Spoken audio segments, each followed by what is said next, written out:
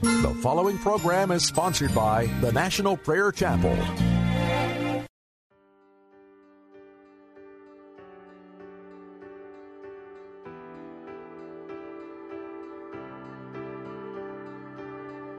Who have I in heaven but you alone, oh Lord? There is nothing here on earth I desire more.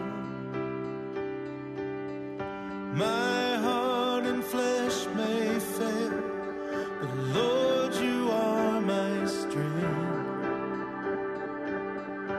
You are my portion forever. And with all that is within me, all that is within me, all that is within me, I will worship you. Lord, with all that is within me, all that is within me, with all that is within me, I will worship you.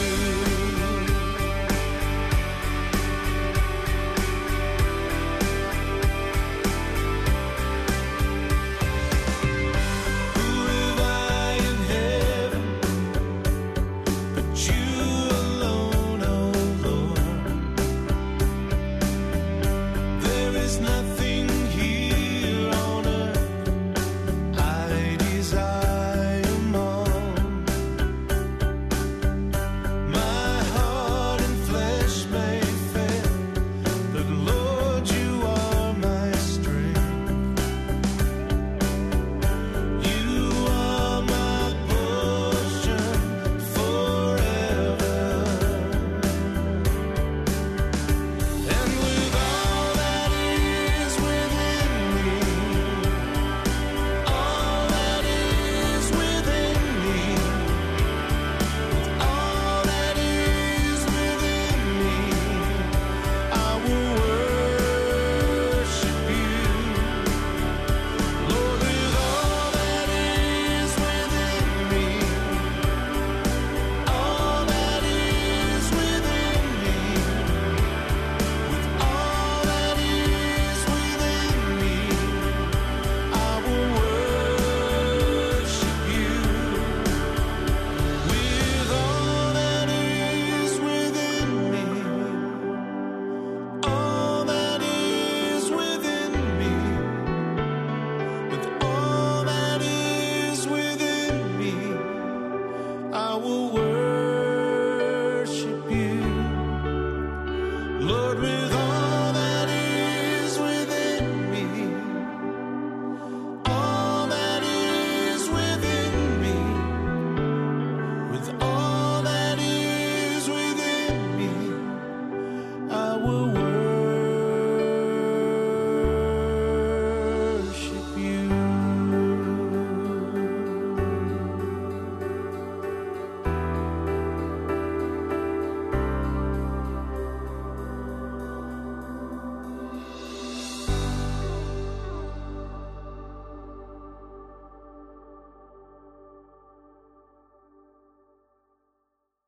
Today's sermon is pre-recorded. The piece is entitled The Beginning of the Great Argentine Revival.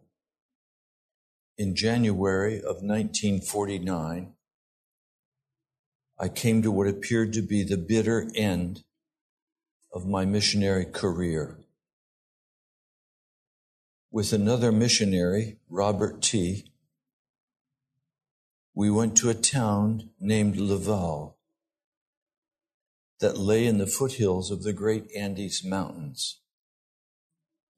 Our purpose was to hold a gospel crusade in a town where, to our knowledge, the gospel had never been preached before. We fully believed that in that totally churchless town, we would be privileged to see the many wonders and see the power of the Holy Spirit manifested before our eyes and see a great spiritual impact on that town. We fully expected to see manifestations such as had happened in the days of my childhood in the old Baptist church in Ashland, Ohio. With great anticipation, we prepared a tent. With that, we labored happily in the hot Andean sun. We dutifully filled the air with recorded music and faithfully visited every home in the community, distributing tracts and gospel portions. We prayed for many hours daily and prepared fine messages for the great congregation we expected to come. Night after night, we held a service, but not one single person attended. Not even a child came to see if the tent might be a circus. Then came the torrential rains, and we were flooded out. But we still kept on. Yet in spite of all of our efforts, witnessing, testifying, preaching, we still had a zero congregation. The strong man of Argentina ruled contemptuously over every city, large and small. After 2 weeks of expense and labors, we were forced to retreat in bitter disappointment and failure. We had absolutely no fruit for our labors. For me, that defeat marked the end of a long trail and the beginning of a new one. Francis Thompson wrote in his majestic poem, The Hound of Heaven, quote, I fled him down the labyrinth ways of my mind. These words could well describe my relationship with God up to that time. There'd always been plenty of excuses, plausible excuses for the lack of harvest and the want of results in my ministry. True, in my childhood and teenage years, I'd often witnessed mighty manifestations of the power of God under the ministry of such leaders as Amy McPherson, Smith Wigglesworth, and other mighty men of power in the Holy Spirit, as well as the ministry of my own father. However, the truth was that these manifestations were completely lacking in my own ministry. Excuses, reasonings, rationalizations, all convenient places to lay the blame, provided me imaginary refuge from the searchlight of God's truth. Always the reason for my relative fruitlessness lay somewhere outside of myself. In one place, the people were too hard. In another, it was not harvest time yet. Or it was necessary to sow the seed. Or the people had no faith. From one pastorate to another, from one mission field to another, the excuses multiplied. True, a certain work for God had been done, so that in the eyes of man and of my contemporaries, there was no need to feel ashamed. After all, no other missionary was doing any better. But in my own secret heart was knowledge that there was a better way. The ever-faithful Spirit of God did not let complacency and excuses continue to hide the truth in my own soul. Where is the Lord God of Elijah? Where was the God of glory, of power, of miracles? Where was the God of convicting power and of saving grace, so often seen in my childhood and youth? It was impossible to deny that Elijah's God accompanied the men and women of God that had ministered in power only a few years before. Laval was a town which had never heard the gospel before. It was not a gospel-hardened, burned-over territory. The people were not hostile, nor the town rebellious.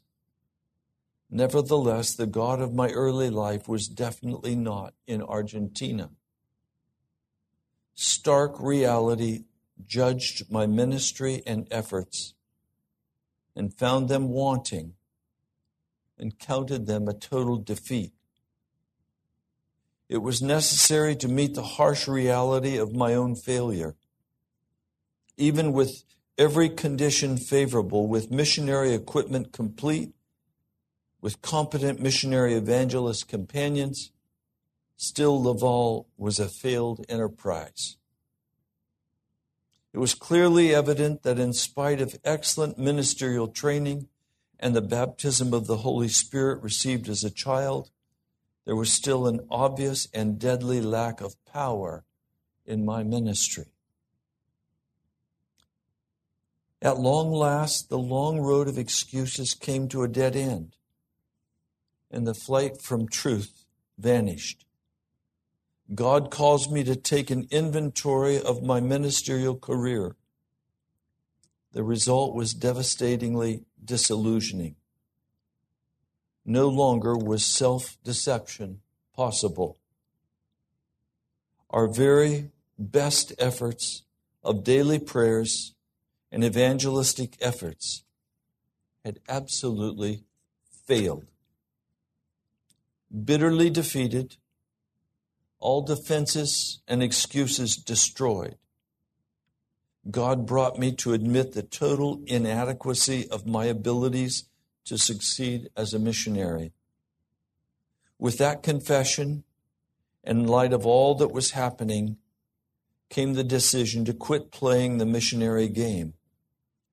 Nothing was left but to leave the ministry, return to my own land, get a job, and admit that somehow I had mistaken the call of God and did not belong in that profession. Yet God continued to challenge me, not by might, not by power, but by my Spirit. He reminded me that it was not my effort, but by His Spirit.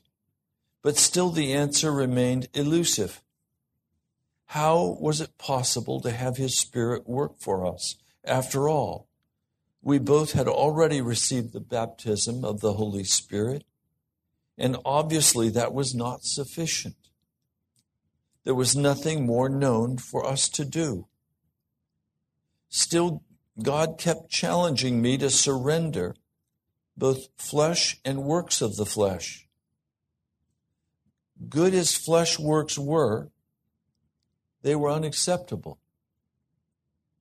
God was offering a new way, a way of power and operation of the Holy Spirit Himself released in the ministry of deliverance.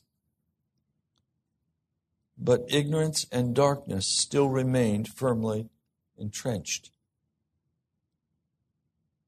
Isaiah 31, verse 3. Then He answered and spake unto me, This is the word of the Lord unto Zerubbabel, saying, Not by might and not by power, but by my Spirit, saith the Lord of hosts. Woe to them that go down to Egypt for help and stay on horses. Horses represent the works of the flesh. And trust in chariots, representing the clever inventiveness of men, because they are many, and in horsemen, because they are very strong, but they look not unto the Holy One of Israel, neither seek the Lord. There is a path which no fowl knoweth, in which the vulture's eye hath not seen, the lion's whelps have not trodden, nor the fierce lion passed by it. Job 28, 7 and 8. As my desperate thinking continued, a large circle revolved in my thoughts and would ever return to a place in that circle where God would challenge me to lay every missionary activity down and give myself over entirely to prayer. Thus, I didn't want to do it. So the circle of reasoning and excuses and blame would begin again, only to return to the same place, to prevailing prayer.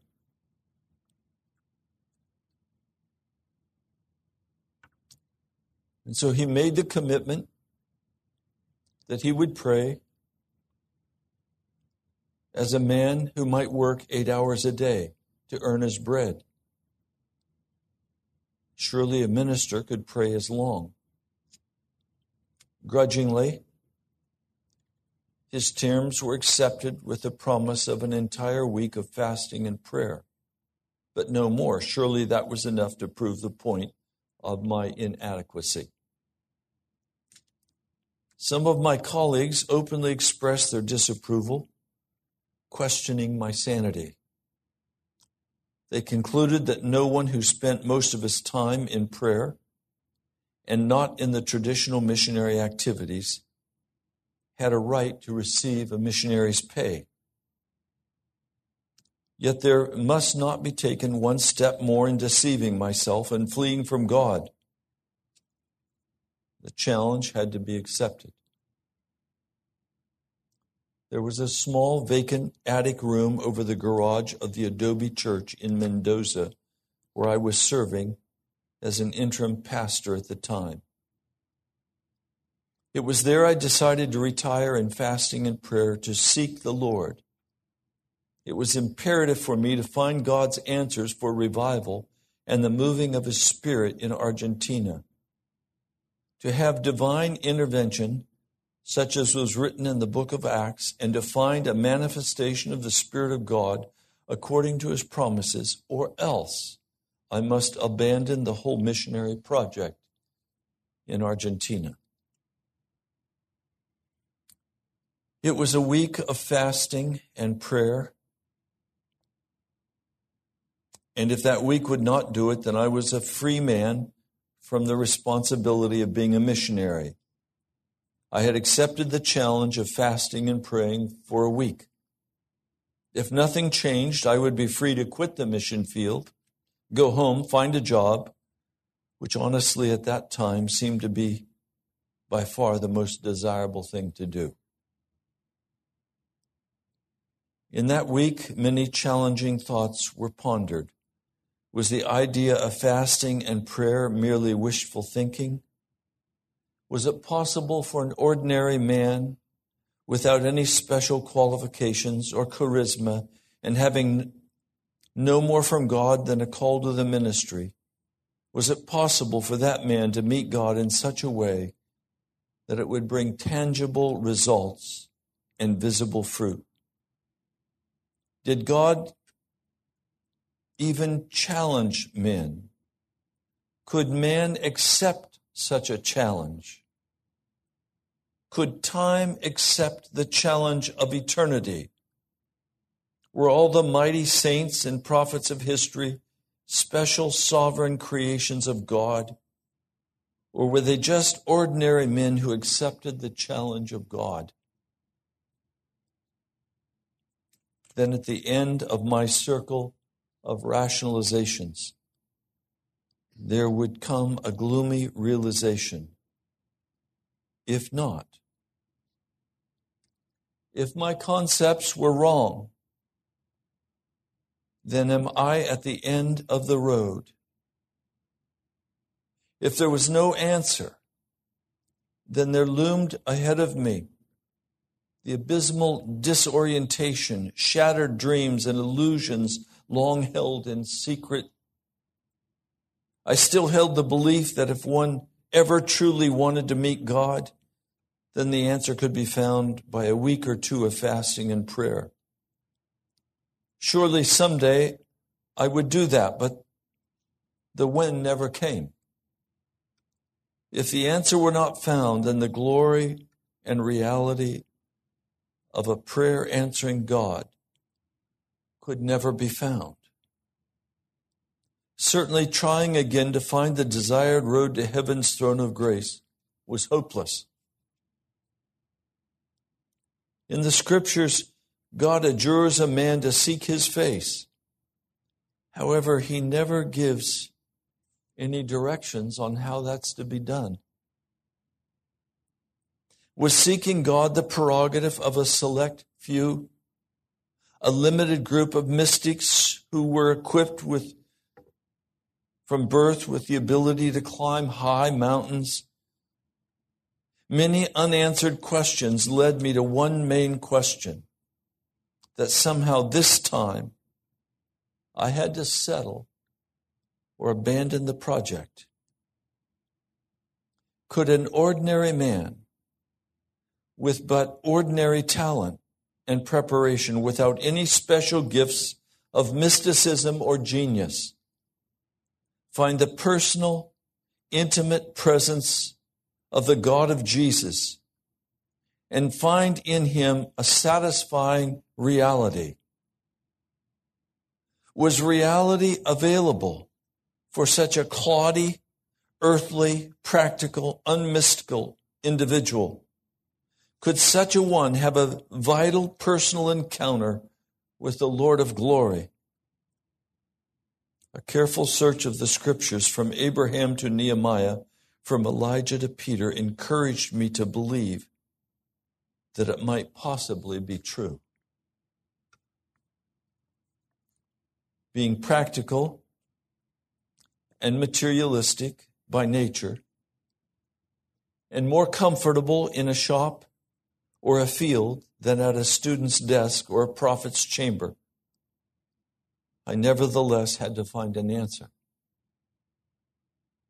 The answer had to be both spiritual and practical, dynamically real, as well as scripturally authentic. The scriptural and the material just had to come together. After all, Jesus came out of a carpenter's shop. After 7 days of prayer and fasting, there was still no answer. Doubts, questions, and fear marked the long passing hours. Where was God? The walls echoed back the barren question. Turmoil wrestled within. Was such a demand on God human impertinence? The days crept slowly by and still no answer, save on the day the Spirit of God drew near and questioned me as to what I was doing. My answer? I am fasting and praying for revival. Then came a strange word from the Spirit, which was, an empty stomach is not the coin of heaven, but rather the blood of Jesus. The week ended. What a relief. Anmo, you awake? Stay with me. The week ended, and what a relief. I had accepted the challenge, and no fruit resulted from it. Therefore, I was now free to leave the mission field and retire to a more fruitful work. But then ahead loomed an apparently dead-end street. An ever-deepening dread of defeat threatened me.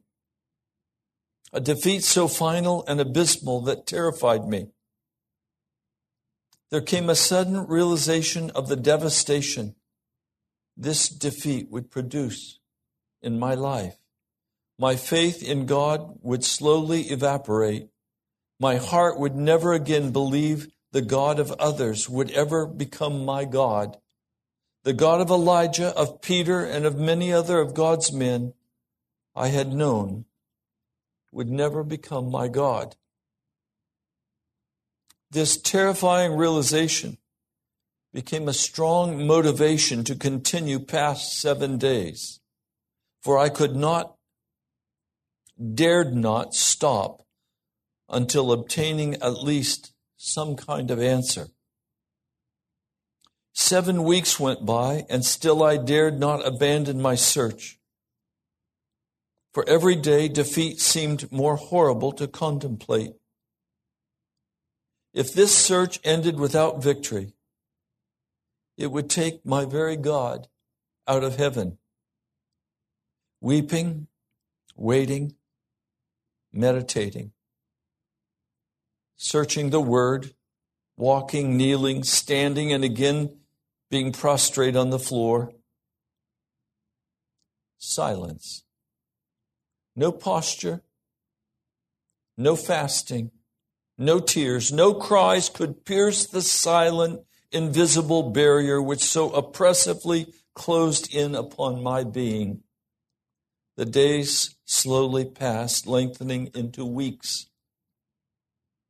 God was in no hurry to uncover the secrets of his mysteries.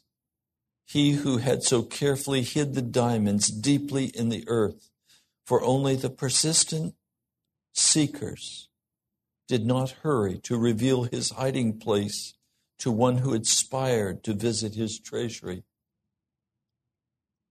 The seeking and digging was necessary. 2 months passed.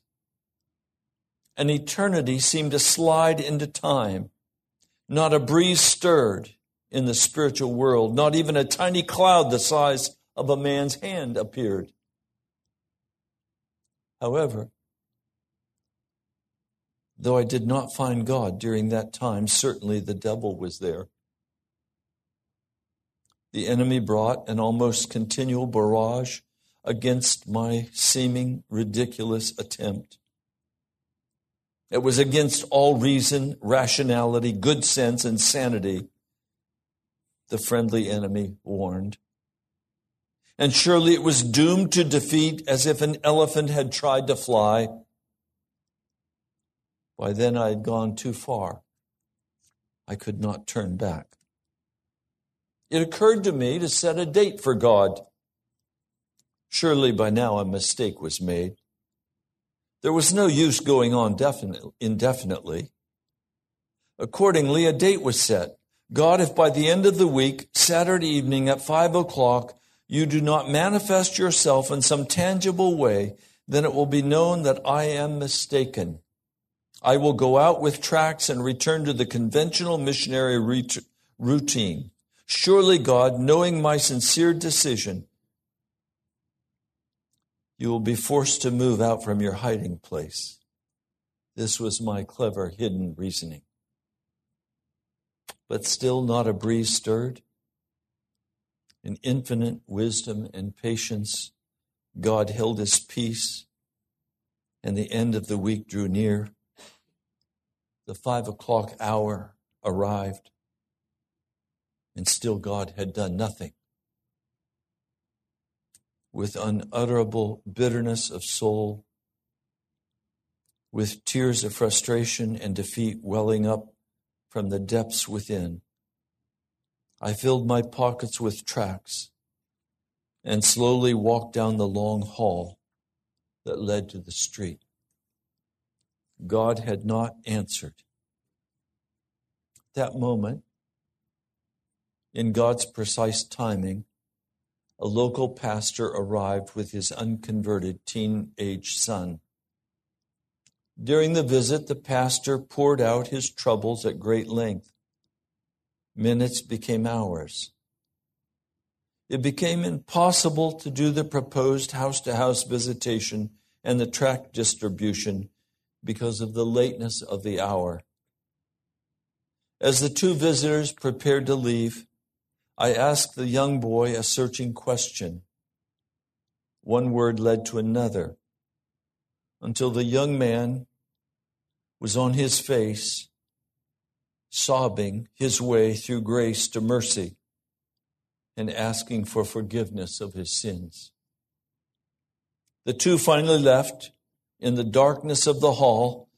With the door scarcely closed, a gentle, quiet voice within said, "You see, son, when I wish, I can bring souls to you.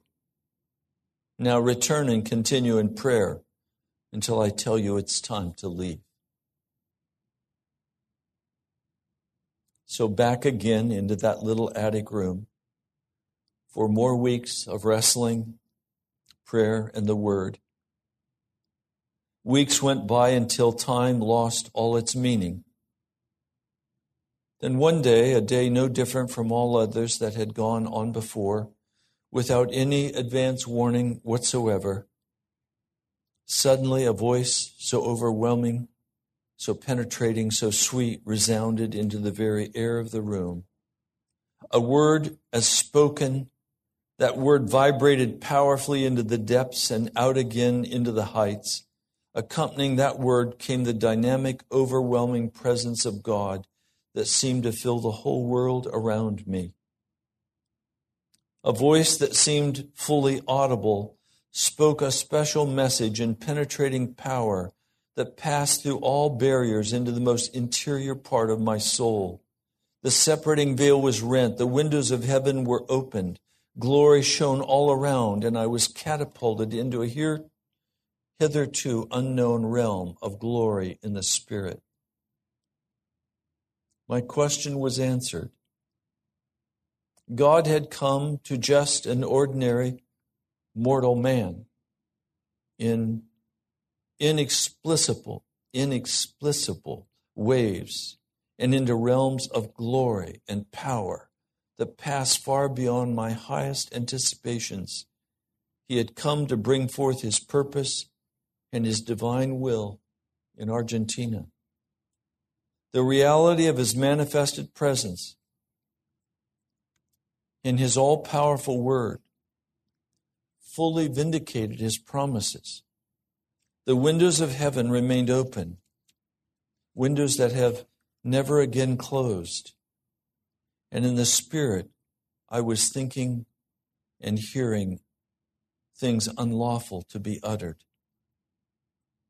Now, other missionaries chided me for my actions and asked if I thought it was God's time for revival in Argentina. My answer was that I did not know if it was time for Argentina or for Mendoza or for my little church. But one thing I truly knew, that it was time for me to have revival, because I did not have tomorrow. My personal revival had come now, and I was reveling in it. 6 more weeks passed as I waited in wonder and glory of that heavenly atmosphere. Then one morning, quite unexpectedly again, that audible voice sounded within my being, and a strange order was given. Now I will pour out my Spirit upon the church. Go tell the people to begin prayer meetings. Tell them to begin Monday night and to come prepared to stay from 8 o'clock until midnight. If they are not prepared to stay the entire 4 hours, they must not come at all, the voice said. I thought it a strange order from the Lord. Just a little while previously, I had chosen a most convenient hour for prayer meetings, but not one person had come. And now, at a more inconvenient time, with 4 hours long demanded, they were requested to attend a prayer meeting. And I thought to myself, who of these indifferent folk will be responsible enough to come to a meeting that demands hours of prayer so late at night and not even the city buses ran at that late hour, so they would have to walk home. The divine order was undramatic, yet clear. It demanded obedience. Honestly, I did not expect a single person to obey. Naaman the leper had expected the prophet Elisha to at least approach him and strike his hand over the place of his affliction.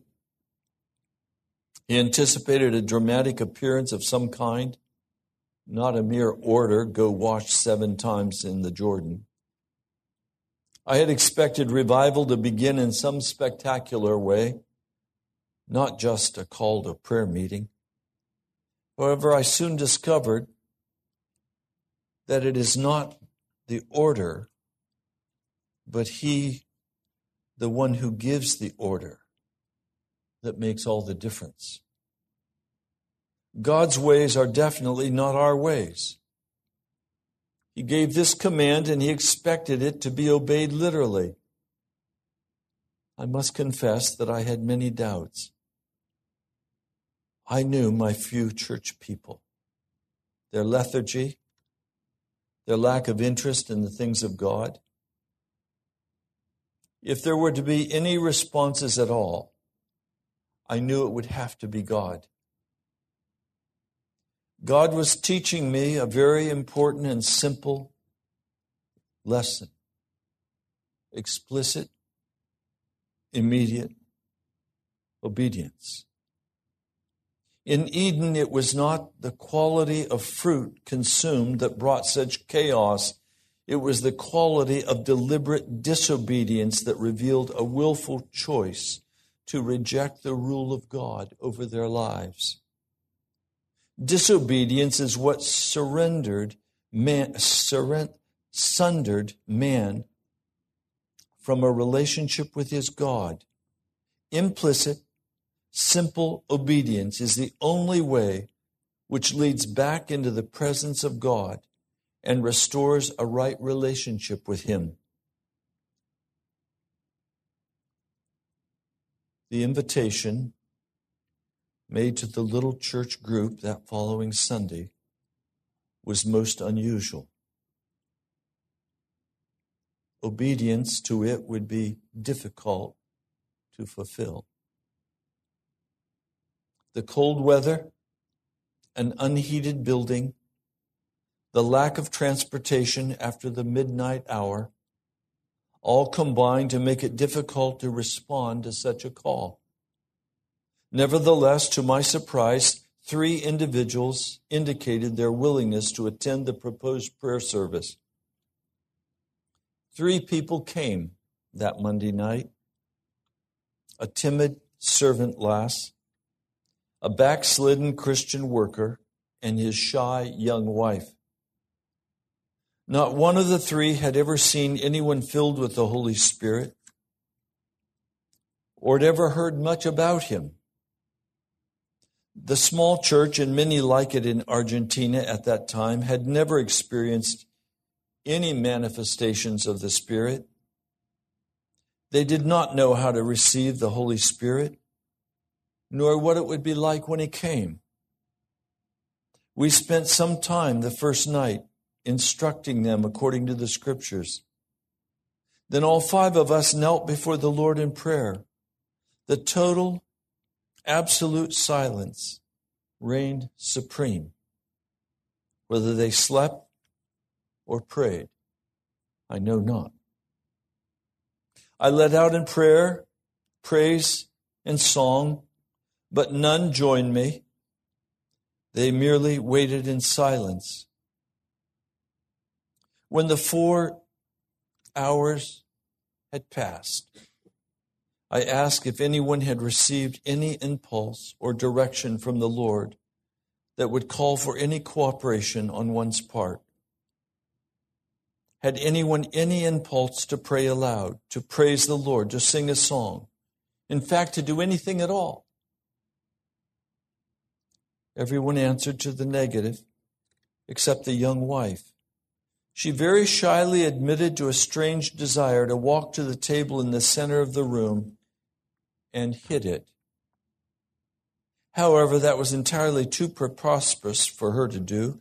She was far too proud to even consider such a thing. She merely commented, "Oh, it would be too foolish." Nor could she be persuaded or even try it. On this note, the first prayer meeting ended. Again, I went before the Lord. I had fulfilled his command and nothing had happened. What should we do now? The Lord only said to wait and gather again for prayer. The next night, the same group returned to seek the Lord. The second night was an exact duplicate of the night before.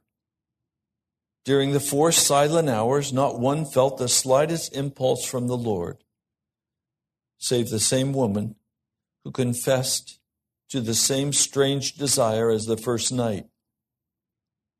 She felt like she could go to the table and hit on it. But she was too ashamed and could not be persuaded to do so. The meeting ended in such dismal failure that I was certain no one would return the following night. I was attacked with many doubts. Was this yet again another failure? Could this be the Lord? A thing so strange, so out of the ordinary as that desire to rap on the table. What earthly good could that do? Nothing like that had ever been mentioned in the Bible. Why had God not come to us as I had expected? Was hitting on a table the sort of thing God inspired? What possible relation with revival did thumping on a table have? Why did he delay if he had given the command to gather to pray, promising he would manifest himself? Many questions and doubts zeroed in upon my heart and mind. In fear and trembling, I waited for the next service. The third night, same 3 joined my wife and myself for another evening of prayer. The result was another evening of complete silent waiting. Another evening of no response to any urging or prompting of the Holy Spirit. When the service was nearly over, I called to the timid wife and asked her if she still felt like banging on the table. With much shame and blushing in her timidity, she admitted that she did. However, in no way could she be prevailed upon to do it. How difficult it is for man to learn to know the voice of God. 3 times God called Samuel, and 3 times Samuel thought it was the voice of Eli. Only the 4th time did he learn that it was God speaking. Several times God spoke to this young wife. Somehow I knew it was God speaking. After all, he had ordered these prayer services. Would he then not fulfill his promise to manifest himself? But the woman would not obey. Thursday evening continued, as on the previous evenings, until 11 o'clock, when I asked everyone to get up from their knees and be seated, and I called the young wife by name and asked, "Do you still feel like hitting the table?" In shame and reluctance, she confessed to the same strange desire. She absolutely refused to get up and do it. So I asked everyone to sing a chorus, and we all marched around the table. And one by one, each one gathered courage and hit the table. All that is, except the one to whom God had given the order. 15 minutes passed with all of us singing a chorus and marching around the table, and 4 of us hitting on it. Finally, the young wife that God had singled out for this act took courage and, reaching out, banged on the table. When her hand hit the table, immediately, it was like a rushing wind swept through the room. from one corner to the opposite corner. In seconds, the retiring, timid servant lass was on her feet worshiping the Lord in great ecstasy. Her hands were raised in the air, and her face was transformed. She radiated the joy and glory of the Lord as she spoke in an unknown language. The backslidden, rebellious man who had consistently resisted the call of God over his life fell under the table and there began to worship the Lord in another tongue as the Lord gave utterance. His young, reluctant wife, seeing what was taking place with the others, cried out in a loud voice, all timidity now gone, "I too, Lord, please don't pass me by." She feared the Spirit would not bless her. However, in but moments, the river of the Holy Spirit flowed upon her and immersed her in the glory of his presence, and she broke forth in a strange tongue. We did not realize it at the time, but that day was the beginning of the coming of the Holy Spirit, not only to us, but to the whole of Argentina. It began as an outpouring of the Holy Spirit that would in time reach out into the furthest corners of this great land. An act of simple obedience had been the last key that opened the door. That day, God had set in motion the forces to change a vast, idolatrous, unbelieving country and make of it a Christian nation. The move of God for which so many had prayed had come. Faith had triumphed. All the prayers, tears, longing, countless hours of wrestling with the enemy had at last prevailed. Faith changed into sight, and many had longed and prayed, yet had not seen. Others had laid down their lives in faith, not having received the promises. Nevertheless, he came just as had been promised. The wisdom of God put to naught the wisdom of men. The act of obedience and the prompting of the Holy Spirit removed the last obstacle to the flow of the mighty river of God. It was early June 1949 that the revival from heaven began to flow out into the city of Mendoza in Argentina. Precisely, it was the same city and the only city in Argentina that 100 years earlier had accepted and listened to Alan Gardner and his band who had laid down their lives for Argentina. That city, Mendoza, 100 years later, was the place the seed planted so long before began to sprout and flourish. Now, I don't know if you all know any of the history of the Argentine revival. Literally, a whole nation was converted. Some years after this, an evangelist came to hold a series of meetings in the capital. And he was told that he could not rent the stadium. He wanted a 25,000-seat stadium. He was told he could not rent it. The church said, "It's impossible, we've tried." The only one who can give permission is the dictator, the ruler of Argentina. He said, "That's not a problem, I'll go see him tomorrow." And they said, "Oh, you don't understand. He insults the ambassador of the United States. He will not even see him. He will not see you." This evangelist said, "He will see me. I was sent. God told me to come." So the next day he went to the government building where the offices were. And he was met in the front by an officer with a machine gun, pointed it at this evangelist and said, "What do you want?" He said, "I want to come and hold a meeting for healing and for revival. And I need the president's permission. I need to see him."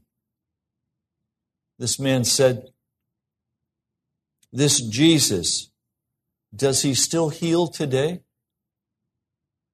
Yes, he still heals today.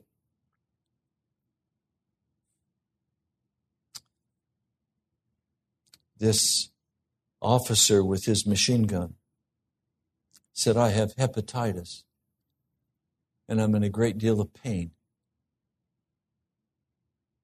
Will your Jesus heal me?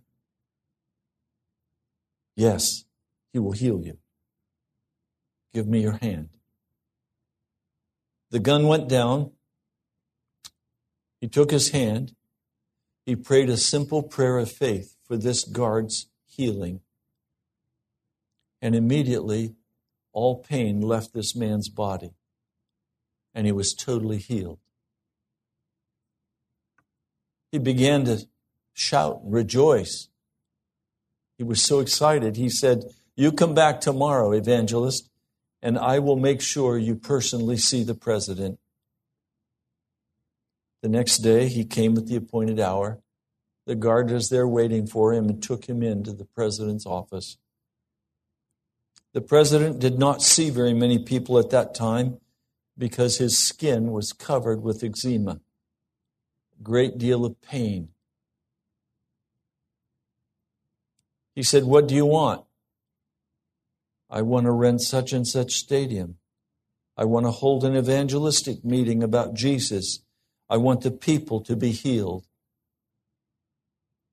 He said, will Jesus heal me? Yes. Give me your hand. He took the president's hand. He prayed a simple prayer of faith. And when he opened his eyes, the man's skin was being transformed before him. And in just moments, all of the eczema was gone and he had the skin of a baby. And the president said, you can have whatever you want. And he gave him the stadium. He gave him the radio and the television. He gave him access to all the media that you could only get by the permission of this man. They ended up in a 250,000-seat stadium, a soccer stadium, and it was jammed with people. As God moved in healing and revival in Argentina. If you know anything about Argentina, you know that later an election was held, and a Christian man was elected as the president of Argentina. It has become a Christian nation.